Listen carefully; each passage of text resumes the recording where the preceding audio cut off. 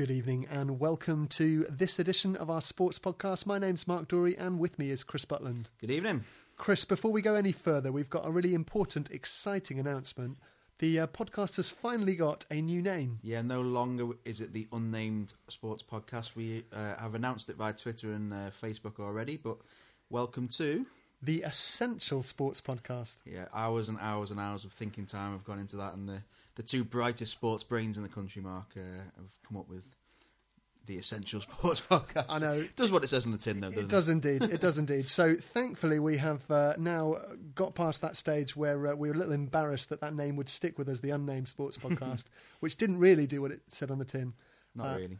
So that's a positive. Alongside that, we're hoping to launch fully a new website to back that up, which will be essentialsportspodcast.co.uk. Yep, and we've got a new Facebook group set up, which people can join, and obviously all the videos and audio will be posted on there as we go, and there'll be a bit of space there to make comments and stuff. And we've also got a Twitter account now, which is at Essential Sport. And that's sport singular, not plural. Yes, there was some issues over what was available on Twitter for a username, but we've gone with at Essential Sport.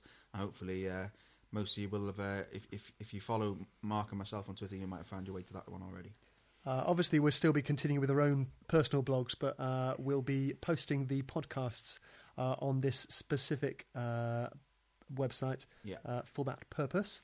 But we've got lots to talk about this week. It's been an incredible week of sport, Chris. Heck of a lot to talk about tonight, yeah. We have a bit of feedback on our predictions from last week. There's big stories coming out today about certain players retiring. There's a transfer window update. There's Carling Cup update. Some great Premier League action in the week. NFL action, tennis action.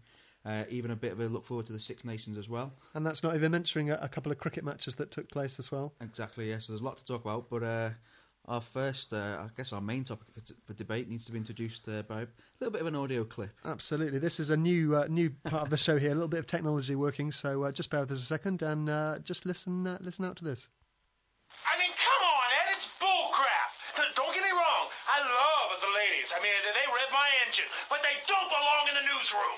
It is anchorman, not anchor lady, and that is a scientific fact, huh? I don't know what we're yelling about! Cracking stuff there. If you're not familiar with the film Anchorman, you really should be.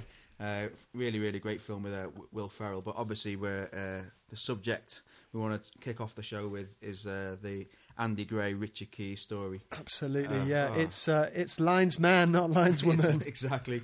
What a week. I mean, to see basically two football presenters on the front page of most of the newspapers in the country.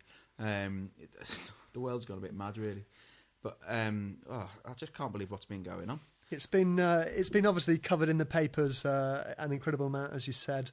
Lots of different angles. Obviously, I don't know if you saw yesterday, Richard Keys had an hour-long interview on TalkSport. Which didn't come across all that well, did he? He didn't, and after that interview, it wasn't too long afterwards that he obviously... I think he jumped ship before he was pushed, really, didn't he? Yeah. But coming back to the sort of the basics of the story, Chris, I know you've blogged about this already in the week, but just talk to us about your sort of first handle on the story. Yeah, well, it all kicked off on Sunday. I think the game was Saturday lunchtime game, Liverpool against Wolves, or Wolves against Liverpool, I should say. And the game went off and Liverpool won 3-0. There happened to be a female linesman, assistant referee, I should say. She did a pretty good job, actually. She got one vital decision correct. She did. But, you knew up and down the country, it happened with me. I was in the pub watching it with some mates, and I made a sort of flippant, jokey, sexist comment about, what do women know about football? But it was a joke. The same sort of joke was being made up and down the country. Little did we know that off camera and off mic, well, on mic, but off camera, Andy Gray and Richard Keys had their own little conversation where they talked in not such a jokey way, actually, just about what was the world coming to. There was this female linesman, but someone was going to have to explain offside to her that she was going to get something big wrong, and this probably the sort of conversation they have regularly each week.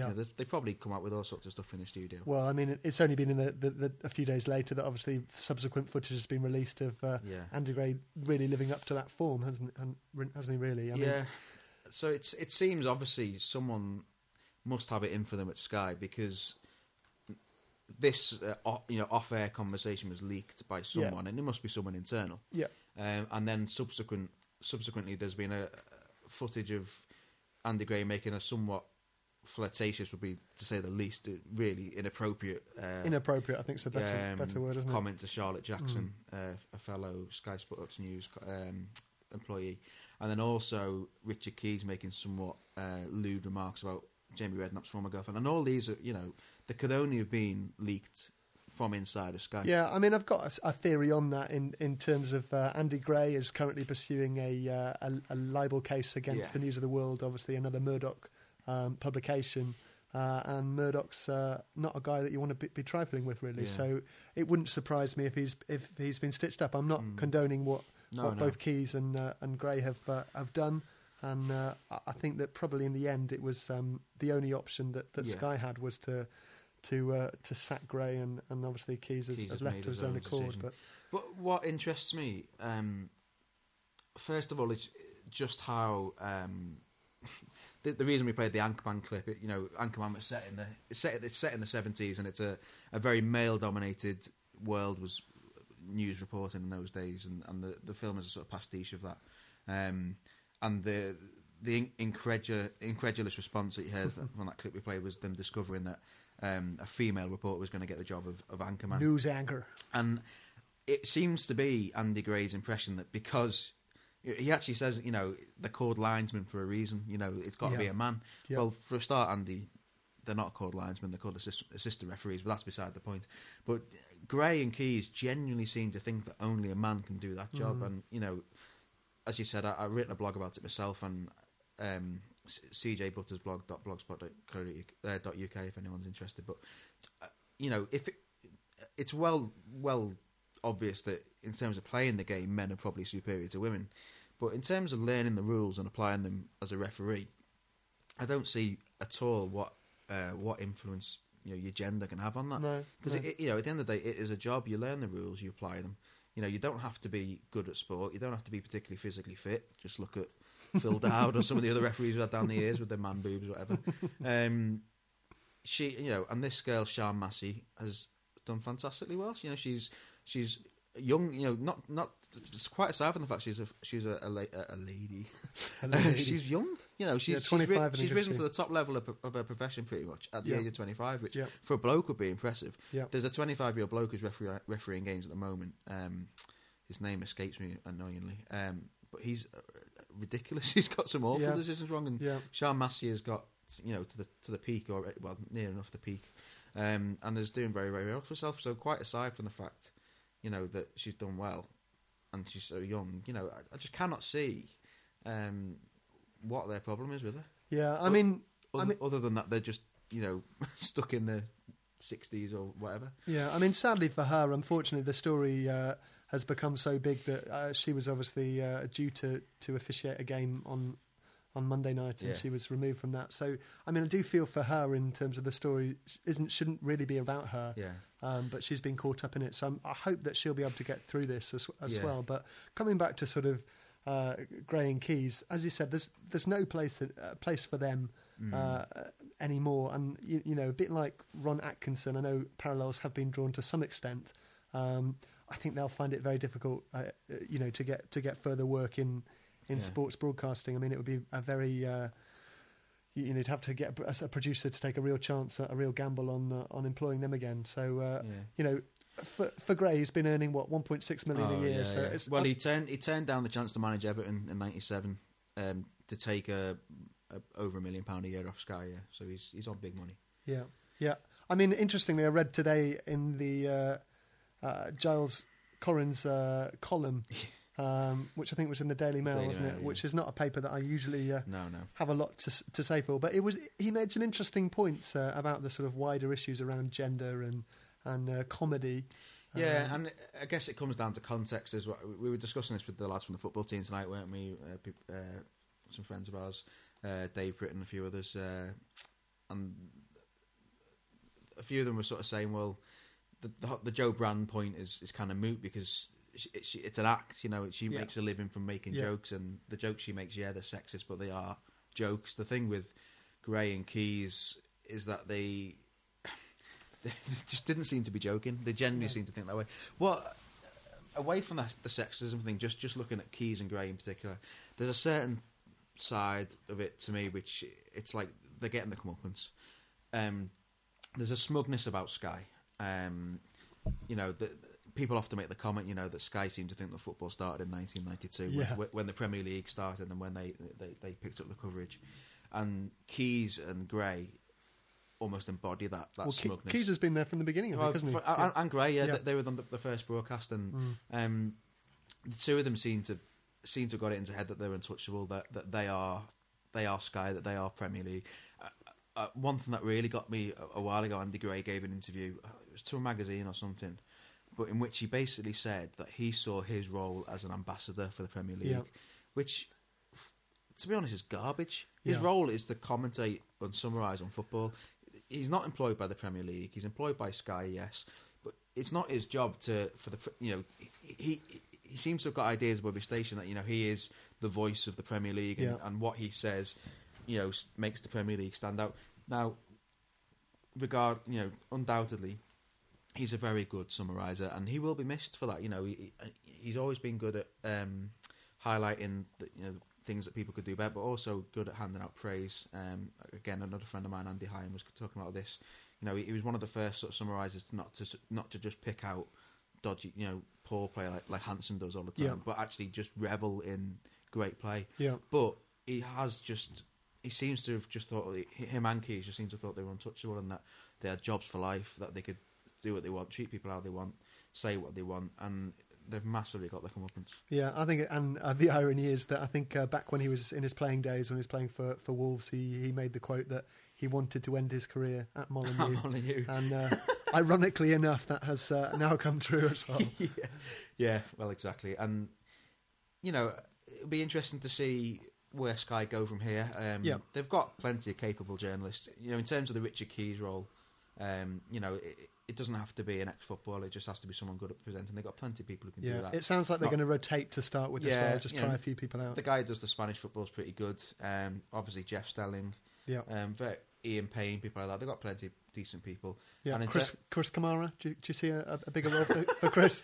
I think Chris Kamara is very good at what he does, and he doesn't, I wouldn't like to see him do. How about someone like Gabby Logan being offered big money to go to Sky? What, a woman? A woman, Chris, You've got to be kidding me, Mark. Now, well, joking aside, it'd be interesting to see what Sky do, actually. I wonder if they would suddenly give a woman some sort of anchor role. That would be an interesting statement to make, wouldn't it? As for Gray's role, I'm not a big fan of Alan Smith myself. I hope he doesn't become the sort of first in line. No. It'd be good to see, someone who is maybe still playing but just about to retire, get the job. Someone who's very much in touch with, what's going on in the football world now, and who can offer sort of really good insight on that. So I saw someone mention Gary Neville the other day, and I thought, much as Gary Neville is, not loved by everyone, I think he's someone who does say what he thinks, and he's someone who's still in touch with what's going on in the game now. So maybe someone of that ilk. And he's certainly seen better days playing wise, so might be might be time for him to move on. Ferguson needs to get rid there, I think, to be honest. So as we said, that was really the issue that was the biggest issue of last week. The world stopped really after what happened there. Crazy amount of exposure, but definitely worth talking about. So, but let's move on. As I said, we've got lots to talk about in other news as well. Just a quick summary of the transfer window. Obviously, that's what we focused on last week. There's been a few developments since then. Yeah, the big stuff. I mean, there's the Charlie Adam, got it right this week. Charlie Adam. He's still a Blackpool player. Played against United today, put in some cracking corners. But he has now slapped in a transfer request, so it seems his days at Blackpool are numbered, but it's just whether Liverpool are willing to stump up the cash. I think Villa have also put in a bid for him. I think there's a couple of clubs interested. But it looks like Liverpool's bid for Suarez will be over one way or another this weekend. Ajax will set a deadline. They're still holding out for 20+ million. Quite rightly too. If Darren Bent's worth 24 million, then absolutely. I think Suarez is as well. Same goes for Charlie Adam as well, I think. I mean, not 20 mil, but 12 perhaps. Yeah, it's not like his contract's out this summer. He's got 18 months left, so the importance of his role in the Blackpool team is worth several £1 million. I think £4 million would be cheap.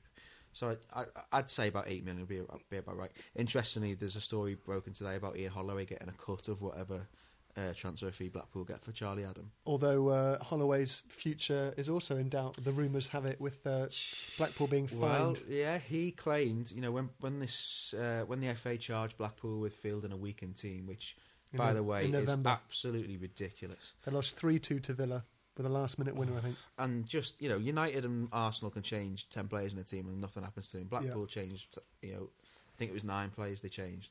And they've got a £25,000 fine. But when the story broke that that they were first getting charged, Holloway said in uncertain terms, "If we get fined, I'll quit." Yeah. Will he be as good as his word? We will see. I don't think so. But coming back to the transfer window, other deals. Adebayor gone to Real Madrid, which is a big move. Mourinho's been after a striker. Tried to get Ruud van Nistelrooy back. Yeah. And Hamburg wouldn't release him. It's an interesting one, isn't it? I mean, Real Madrid, Ronaldo's been banging in the goals. I think he's the top goal scorer again. But they're... It's Higuain, who's their sort of... Ronaldo plays in that sort of wider position and cuts in. Higuain has been the guy who's played centre forward. But he's injured, isn't he? I think quite long term. So they really wanted someone big to replace him. Karim Benzema hasn't quite fulfilled his potential. It doesn't look like Mourinho's got faith in him. So no. I'd be interested to see how Adebayor gets on in La Liga. In my opinion, Emmanuel Adebayor is a very, very, very good player. He's got his attitude problems. Obviously fell out with Arsenal. City went a different direction with Tevez, and now they've got Dzeko, so his days are numbered there. But I honestly think Emmanuel Adebayor is a cracking footballer, and if he gets to run of games at Real Madrid, he will bang the goals in. He is a good player, Chris, but the only thing I'd say is that he's always had a bit of an attitude problem. But, I don't think having an attitude problem necessarily stops you from being a great player. No, but true. We'll see. I would bank on him to score... is it prediction time? Yeah, prediction time. I think, with the caveat that he gets a starting role in the Madrid team regularly, I would bank on him to score double figures in La Liga between now and the end of the season, because he's going to get chances in a free scoring Madrid team. And the other one, the other perhaps one of note to mention is from the Championship with Chris Commons of Derby, who are really struggling at the moment, has gone north of the border. Yeah, Derby don't need that really, do they? Clough's position is in some doubt, and Commons is very much their sort of playmaker, and it's a good player at that level. And I think he'll do well at Celtic. It's a good signing for them. And the other big sort of multi-million-pound deal is Chelsea closing in on David Luiz from Benfica, who I've seen a bit of. He played against Everton a couple of times last season, and looks a real player. Got a look of Sideshow Bob about him. Absolutely, tall and skinny with that ridiculous permed hair. Says the Everton Fellaini fan. Yeah. Well, yeah, there's that. Yeah, if Chelsea get him, expect him to be a very good signing. Yeah. So 4 days to go on the transfer window. Yes, might be a few more signings yet. I think Arsenal now are saying that perhaps they're only signing defenders on loan, but I'd be interested to see where Wenger seems to, where he'll pick up another defender. I mean, he's already got 5 central defenders at the club, so he's saying, there's no point me bringing in a 6th. Yeah, and expect Everton to do something as well. We're down to just 3 strikers now. James Bourne's been loaned out to Palace. Obviously, Yakubu's at Leicester City, so we're just down to Anichibi. Yakubu doing well though at Leicester. Yeah, 2 goals in 3 games. Feed the yak, and he scored, Mark. So yeah, I think there'll be a lot of.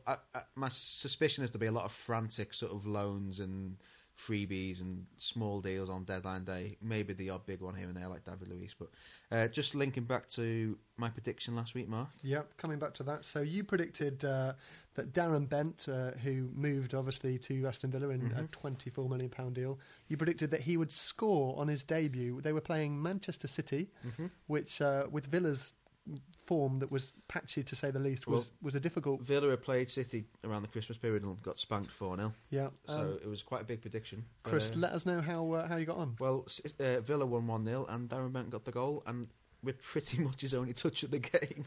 And he scored from a couple of yards, didn't he? Yeah, it was a tap in from a rebound, but an accomplished finish. Just a classic Darren Bent goal. The guy gets goals. He gets himself in good positions. He's a poacher.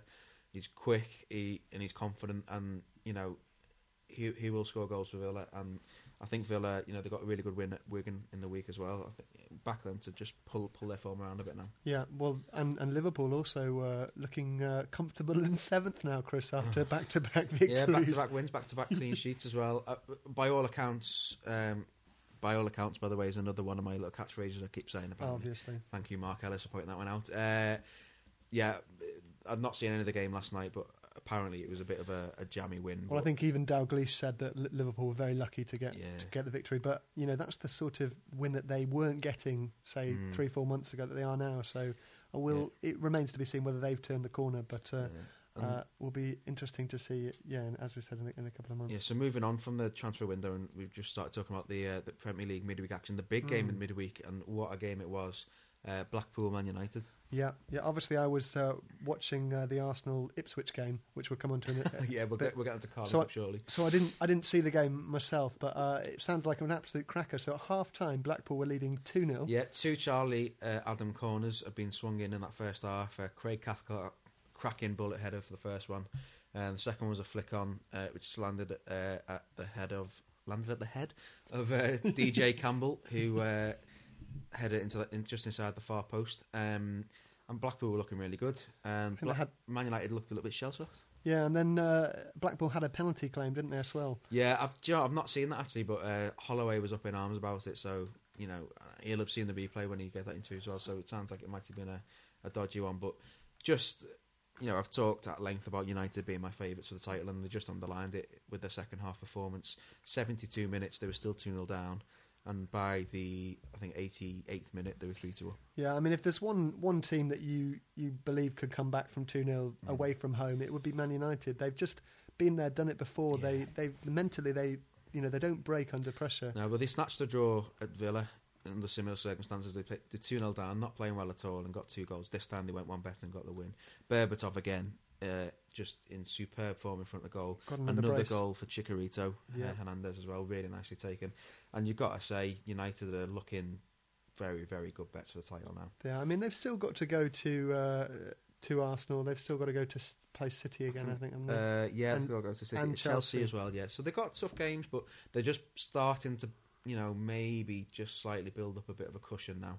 Yeah.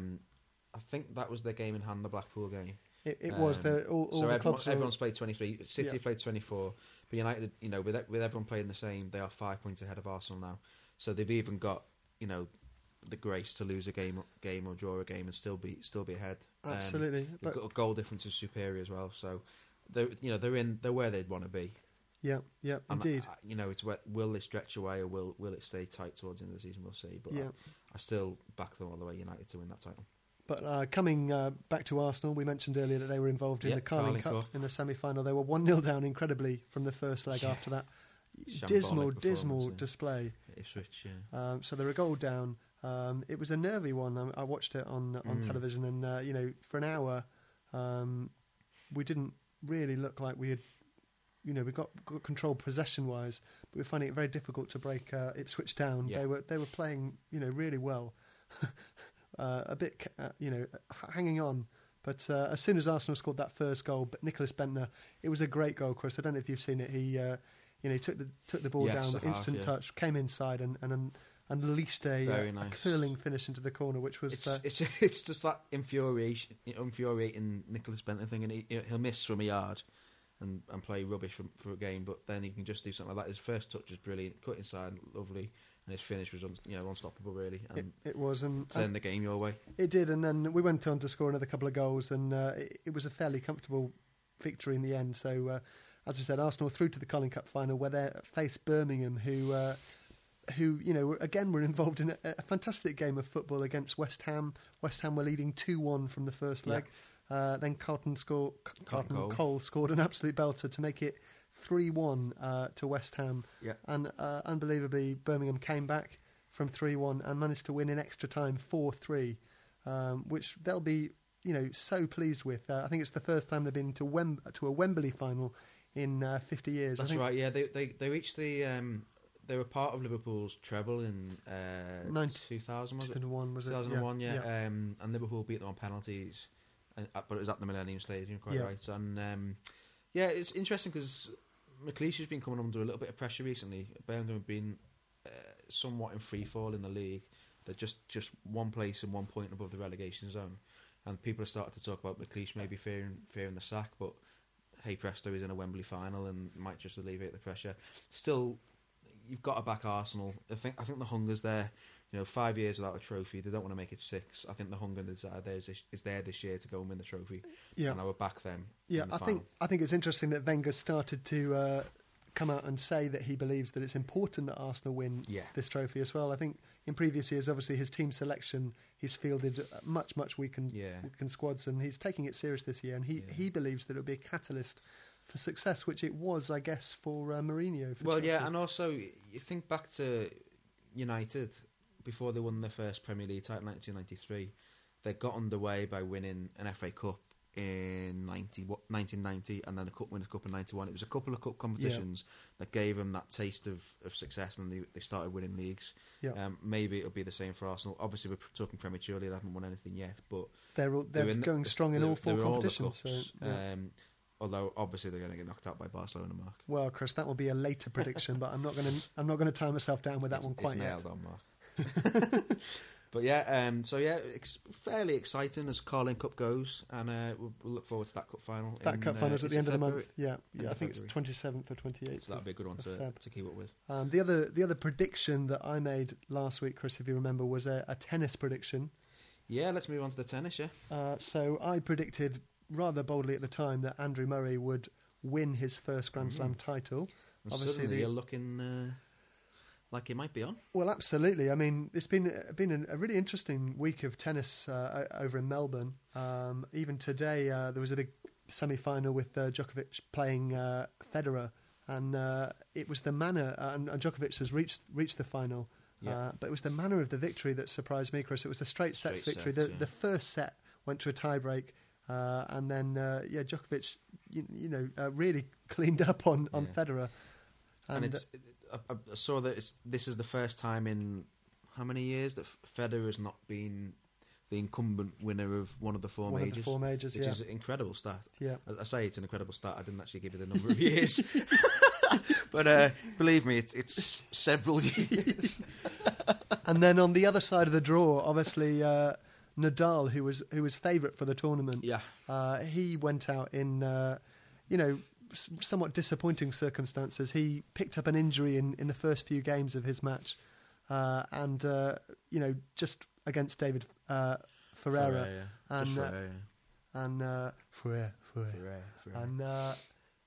didn't really look like he was on top of his game. And I know the manner of the man, he wouldn't admit that injury played a part in his defeat afterwards. But it obviously had. But for Henman. Blast from the past. Oh dear, it's late. Go on, Tim. For Murray, obviously he's playing in his semi-final match tomorrow, and he won't have a better chance, I don't think, to win this first title. So we'll see by this time next week whether my prediction is still has come true. Obviously, the final being on Sunday morning. What's his head-to-head like with Ferrer? I don't think it's a player that he's played an awful lot. I think, actually, to be honest, he would have preferred to play Nadal in the semi-final. I mean, he knows Nadal's game inside out. He's got a good record against Nadal. He played very well against him at the end of the season in the ATP World Tour finals at the O2. The issue is, Frere's the 7th seed, isn't he? And just looking now, thank you, stats. Yeah, interestingly, actually, Ferrer has the nod over Murray 3-2 out of 5 meetings. Yeah. But Murray won the last game very comfortably, 6-2, 6-2. But that was only a 3-set game there. So, it'd be a tough one, and he can mix it up. Both of them are players that are quite similar to each other in terms of their unpredictability. So I think it's going to be a cracking semi-final, and I'll be trying to do some work tomorrow morning, but keeping half an eye, I'm sure, on that match as well. Is that possible to keep half an eye? Is that doable? Yeah. Maybe just not go for a whole eye. Well, we'll see how it goes. See how exciting it is. Sorry, I'm very pedantic today. I do apologise. The other thing that we predicted last week was the teams that would make the NFL final, the Super Bowl, which is taking place. 1 second, sorry. Oh. There's one more tennis thing I wanted to mention. Yep. I don't know if you saw. Is it Wozniacki? It is. Did you see her press conference? Yep. It was quite. Do you know what, Mark? For a girl, it was pretty good. She started the press conference. Basically, she got wind of. She hadn't got wind. That would have been quite a dramatic press conference. No, sorry. She got wind of the fact that a few tennis journalists were sort of saying, "Oh, her press conferences are always boring." And she always says the same stuff. And so she basically said, "Right, you say my press conferences are boring. It's because you guys are asking boring questions. So what I've done is I'm going to spend the next 5 minutes pre-answering the questions that I know you're going to ask me. Yeah. And then you can ask me whatever you want."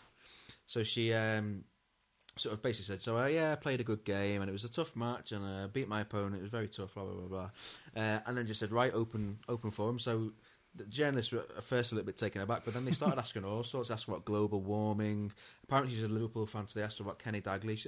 I just thought it was quite a nice little touch, because quite a lot of people can come across as pretty dull in interviews and stuff, but it is, they do get asked the same stuff over and over again, so fair play to her, not bad for a lass. Didn't do her any favours though, because she lost in the semi-final, unfortunately. So right, okay. Well. There's a Chinese finalist for the first time, I think, in Grand Slam history. So that will be an entertaining final as well, which will be on Saturday, Chris. I'll be sure to watch that one. Moving on before we get removed from the airways. No, credit where it's due. Women's tennis is actually watchable. It's one of the sports I would say that women can play pretty darn well compared to football.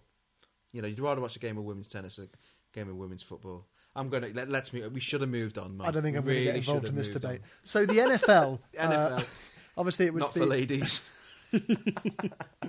The Super Bowl's coming up on the 6th of February.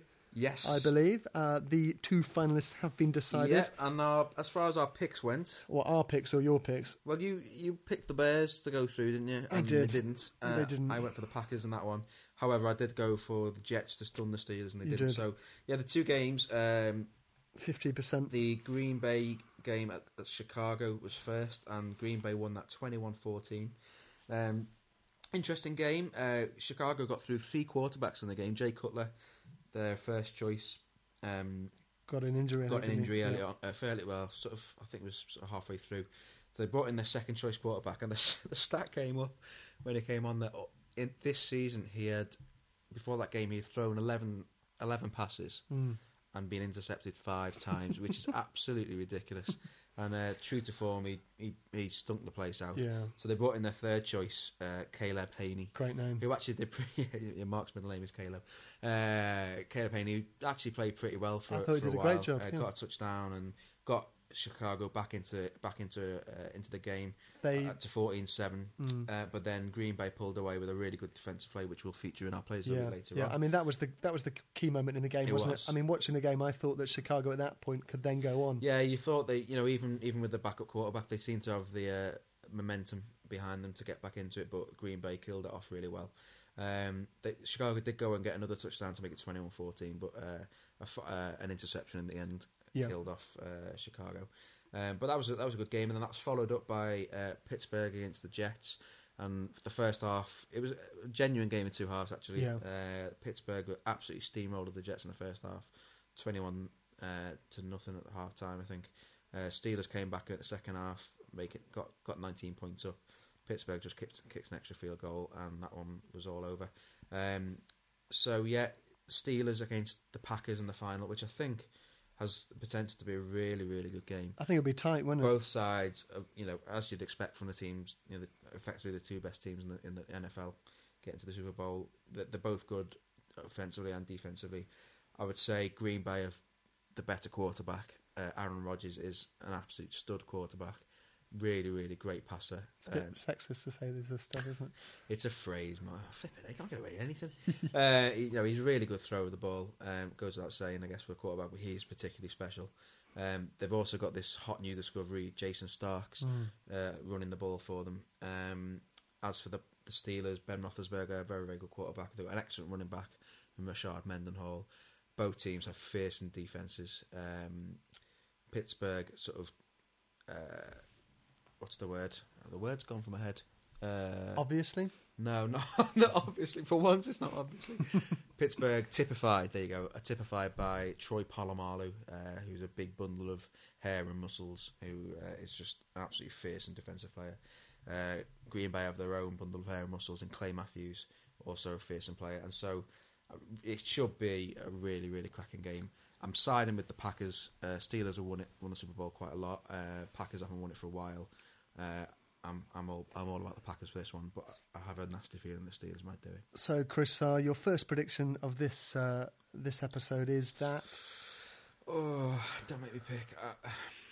I so want the Packers to win it. Okay. But follow your heart or your head. I'm going to predict that the Pittsburgh Steelers will win it. I'll give a little shout out to my mate Eki. He's a massive Packers fan and will be on the edge of his seat for this one. And for Eki's sake, I'd love the Packers to win this one. But you're trying to cover your bases, aren't you? Here? Yeah, I really do want the Packers to win it because they play such good passing game. And Aaron Rodgers seems like a genuine. I think you're going to have to put your money where your mouth is there, Chris. Come on, I'm going to have to push you. I'm going to predict the Steelers. The Steelers to win the Super Bowl. Okay, well, I'll be unhappy. Just to keep it entertaining, I'm going to do the opposite. You're going to go for the Packers. And go for the Packers. So okay. Green Bay to win Super Bowl XLV. XLV. And of course, the big story about Super Bowl halftime show this year, Black Eyed Peas. Chris, I love the Black Eyed Peas. Do you know what, Mark? That does not surprise me. I thought their performance on this year's X Factor was just absolutely out of this world. Incredible. I wish I had been out of this world when they performed. Fergie has got to be the worst live singer I've ever heard. Oh dear. But Mark, we've started talking about music. What are we doing? This is not the Essential Music podcast. That's for a later date, I think. Quick side note, the 30-second commercial slot in the Super Bowl this year, guess the price? Millions, isn't it? Millions. $2.5 million for 30 seconds of advertising space. Unbelievable. That's unbelievable indeed. But really looking forward to that. This weekend is the I'm going to watch it Pro on the Bowl. BBC. So BBC, it's all about Sky. It's all about Sky.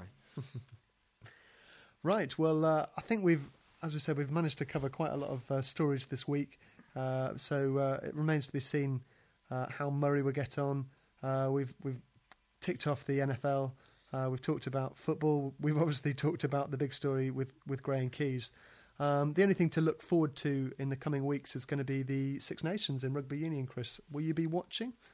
I will, yeah. The Six Nations is one of the rugby union things that I tend to get into. The Six Nations and the World Cup I tend to try and watch. And you're the expert in this area, Mark, so any sort of early thoughts on who's going to win it this year? Yeah, I'd recommend that you read a friend's blog who's just started a job for a local agency, Banana Kick, a guy called Ben Hooper, who's a rugby player. Hoops to his friends, indeed, an ex-Leeds Probably, Met. I just made that up. He's a Leeds Met alumni, so I will link to his blog, which is an excellent blog, on the website. Yeah.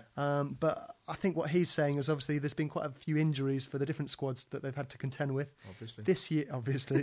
This year is a particularly special year because it's also a World Cup year. Mm-hmm. So it tends to be when it's a World Cup year that some squads will try and experiment in the Six Nations just to try out a few different combinations.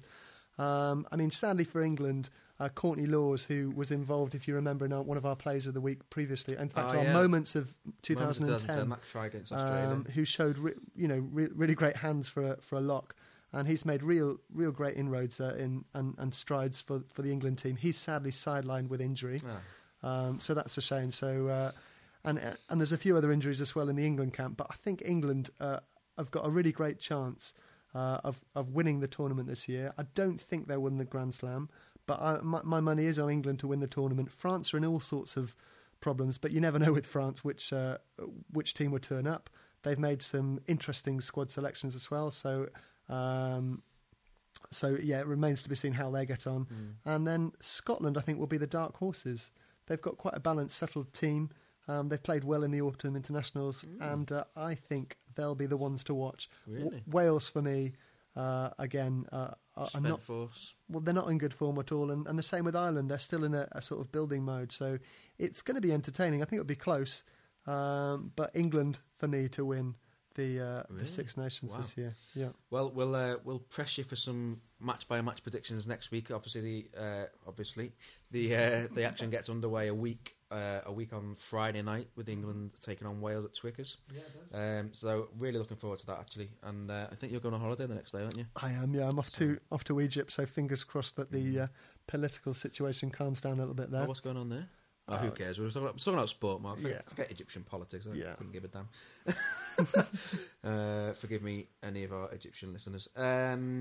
Just quick mention: we didn't cover this earlier in our football section, but just coming up this weekend, of course, is the FA Cup 4th round. It is indeed. Arsenal. Where's the shot coming, Mark? Well, Arsenal at home to Huddersfield is not where the shock's coming, No. so I think that'll be a comfortable win for Arsenal. There's some good games though. Notts County against City. Notts County that'll be flying interesting, high, but I don't think they'll do it against City. Yeah, I can see Forest actually Forest beating at West Ham. Do you know what, I wonder about Coventry at Birmingham as well. Birmingham might have a little bit of a hangover from the Carling Cup. Coventry will, it's a kind of Midlands derby. Coventry have not been too bad in the Championship this season. I know our mate Pricey will be rooting for them. Yeah. Maybe them to cause a shock at St Andrews. And your own club Everton at home to Chelsea, which is an interesting one actually. When this came out, Mark, I predicted that we beat these because all season we've been winning the games you'd not expect us to win, and drawing, case in point, Saturday against West Ham, drawing or losing the games you'd really expect us to win. Sorry, I think I said that we've been winning the games expect us to win. I meant to say we've been winning the games expect us to lose. Yeah. And Chelsea, they've just finally found a bit of form. Really good win at Bolton, 4-0. They'll obviously be the favourites, obviously. And Everton, we've lost Pienaar. We haven't brought anyone in the transfer window yet. Got There's a few injuries. strikers, Strike. Well, we've got strikers. This is rubbish. We're not expected to win this one, but we're at Goodison Park. The crowd will get behind us. Everyone loves a good cup run, and I just have. I never ever predict Everton to win, Mark, but I've just got a sneaky feeling we might do something against Chelsea. So your second prediction this week is that Everton will beat Chelsea in the fourth round of the FA Cup. To make it a prediction, because if I do predict it and Everton lose, then I'll be hung out to dry by my mates. But sod it. Yeah, Everton are going to beat Chelsea on Saturday. I'm going to go... A bit of optimism for once. There's a big game on the south coast involving Torquay and Crawley Town. Massive game. And I am actually going to go for an away win there. I think Crawley Town, who are one of the best sides in the non-league, they've got a lot of money behind them, I believe. Yeah, they have. I think that they will triumph over Torquay. Yeah. Goodness, so they'll be into the fifth round and hoping, I'm guessing, for a big money spinning tie. We might see Crawley creeping into the next round of the FA Cup, Mark. See what I've done there? Absolutely. United, by the way, are away at Southampton, which, never know, might be an upset. Obviously, St Mary's will be full for that one. In times gone by, that's provided some entertaining fixtures, certainly hasn't it? Has. Southampton United, back in the days of the Dell, certainly. But you got to expect United to beat them. Fulham Spurs will be a good game on the Sunday as well. But anyway, some good football coming up this weekend. NFL is the Pro Bowl, so there's no actual playoff action this week. And as I say, the Six Nations gets underway a week coming. So I think there's only obviously the final part of our show is the plays of the week. Yeah, but for those who've not listened to us before, sorry, Mike, you're going to say something. I was only going to say that we haven't, because it's been such a packed show, we haven't actually mentioned the England cricket team, who are still actually on tour. Still on tour. Finally got a one-day win in Australia. So they're 3-1 down in the 7-match series. Three games to play. So you never know. Wouldn't it be awesome if we, having gone 3-0 down and given Australian cricket a bit of pride back? Yeah. If we turned it around and won it 4-3. And Strauss seems to be making noises this week that he thinks that's possible. So I think the next game's tomorrow or Saturday, I think. It's coming up anyway. So one to keep an eye on, but we'll probably come back to that. Obviously with the World Cup coming up as well. So we're just keeping an eye out on the cricket as well. But let's move on to the players of the week. Yeah. I think we've got one from the NFL and two from football, one from the lower league. That's right. So anyone who's not listened to us before, we like to highlight our sort of three favourite sporting plays of the week. The sort of three best moments of sort of individual brilliance which we've enjoyed watching. So shall I start with the NFL one? Yeah, you better run through that one. Yes, so we're getting towards the end of the Chicago versus Packers game. Chicago coming back into it. They're starting a drive off quite near their own goal line. Caleb Haney, the third choice quarterback, is throwing. Throws a ball to hopefully one of his receivers, and up steps B.J. Raji. Oh yeah. 338 pounds of defensive muscle. Well, not even muscle, largely flab. Is it the fridge that he's called? Is that? The freezer, I think. The freezer. I knew it was some sort of white electrical goods. He, basically his role in the team is not to be catching interceptions. He should be, on that defensive line, grappling with an offensive tackle. But for some reason, as the play started, he moved off the line, covered a receiver, caught the ball, and just sort of waddled into the into the goal, the end zone. Sorry, and it was just pure comedy. His celebration as well. He had a lovely little dance on him. I think that's what I enjoyed the most. That obviously I'm doing it now. You've got me doing mate, it. It's contagious. That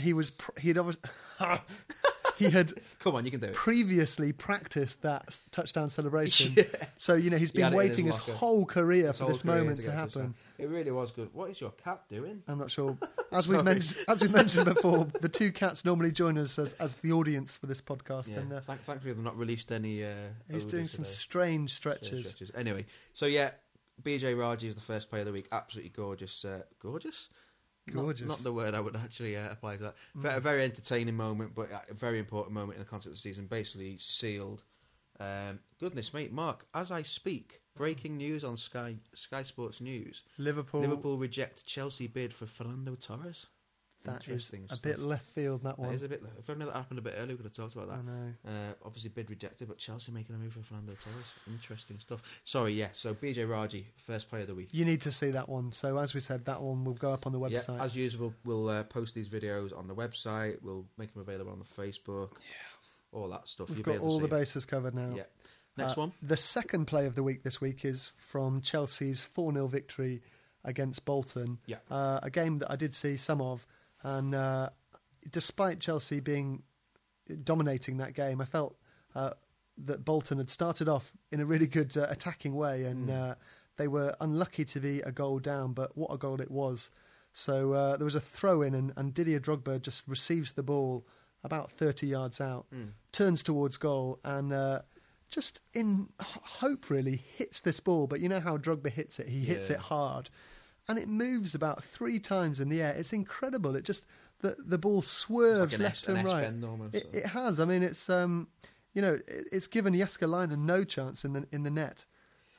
He's got a bit like Ronaldo in a way, that he's got this unique way of striking the ball sometimes, and it just does ridiculous things with the air. And this shot, it really does. It goes right and left and right and left. And Jaskalainen is a quality keeper, and you wouldn't normally get beat from that distance, especially as it's not in the top corner. It's kind of straight down the middle. No, it's the sort of goal that, as a striker, you love to score, though. Oh, great! Really true strike, and cracking hit, and well worth seeing. And so that's the second one. The final play of the week this week comes from the Championship. Chris, if you want to talk us through this one. This is gorgeous, Mark. This is gorgeous. Dropping down to the Championship, QPR, as we know, running away with the title somewhat, and a lot of their good form has been down to Adel Tarabt, the guy they got from Spurs. He is an out-and-out flair player, great value to watch. And they're playing Coventry City at home in this game. They're going to go down, come back into it 1-1. We're sort of into the latter stage of the game. I think it was the 78th minute. Yeah. And Routledge goes on to score the goal. Tarab gets the ball out on the left wing, covered by a defender, and he looks up, and with the outside of his right foot from the left wing, curls this ball absolutely beautifully. It's a delicious pass. It is delicious, very very tasty indeed, man. Curls this ball, the outside of his foot, over and round kind of the flat back four of Coventry City, and Wayne Routledge has anticipated, timed his run perfectly. He catches the ball on his right instep with one touch, and with his second touch just knocks it underneath the goalkeeper. It really is, if Ronaldo had played that pass to Adebayor, or if Rooney had played it to Berbatov, the pundits would be talking about it for weeks. It was an absolutely gorgeous goal, well worth seeing, and as I say, we'll post the video. So Adel Tarab's pass to Wayne Routledge for his goal is our third player of the week. And this isn't going to be a regular feature, but I've just seen it on the TV now. Maybe the villain of the week is going to be Kevin Muscat. Kevin Muscat. Playing now in Australia in the A-League, He's always been a dirty git of a player. He's playing in the A-League for one of the Melbourne teams, and he put in...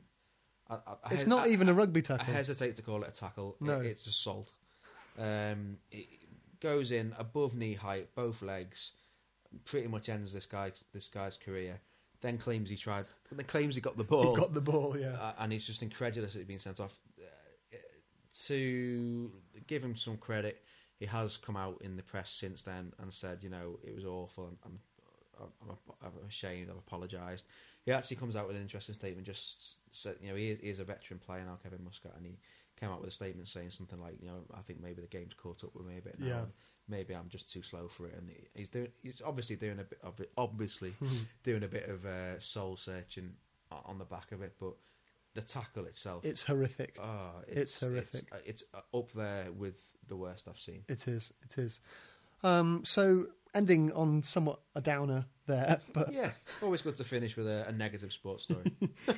But there we go. There's another episode wrapped up, all ready to go on our new website. As we mentioned before, the new site is at www.essentialsportspodcast.co.uk. Yeah, and we'll tweet the details of as soon as the pod is uploaded, and it'll also be on our Facebook page. And please, we really welcome your comments and feedback, and anything you'd like to talk about on next week's show. Please do feel free to get in touch with us. Any of the ways we've given you, our own Twitter's accounts and Facebook and all that sort of stuff. We'd love to have you guys involved. Right, well, thanks very much for listening, and we'll catch you next time. Yeah, good night, cheers. Night.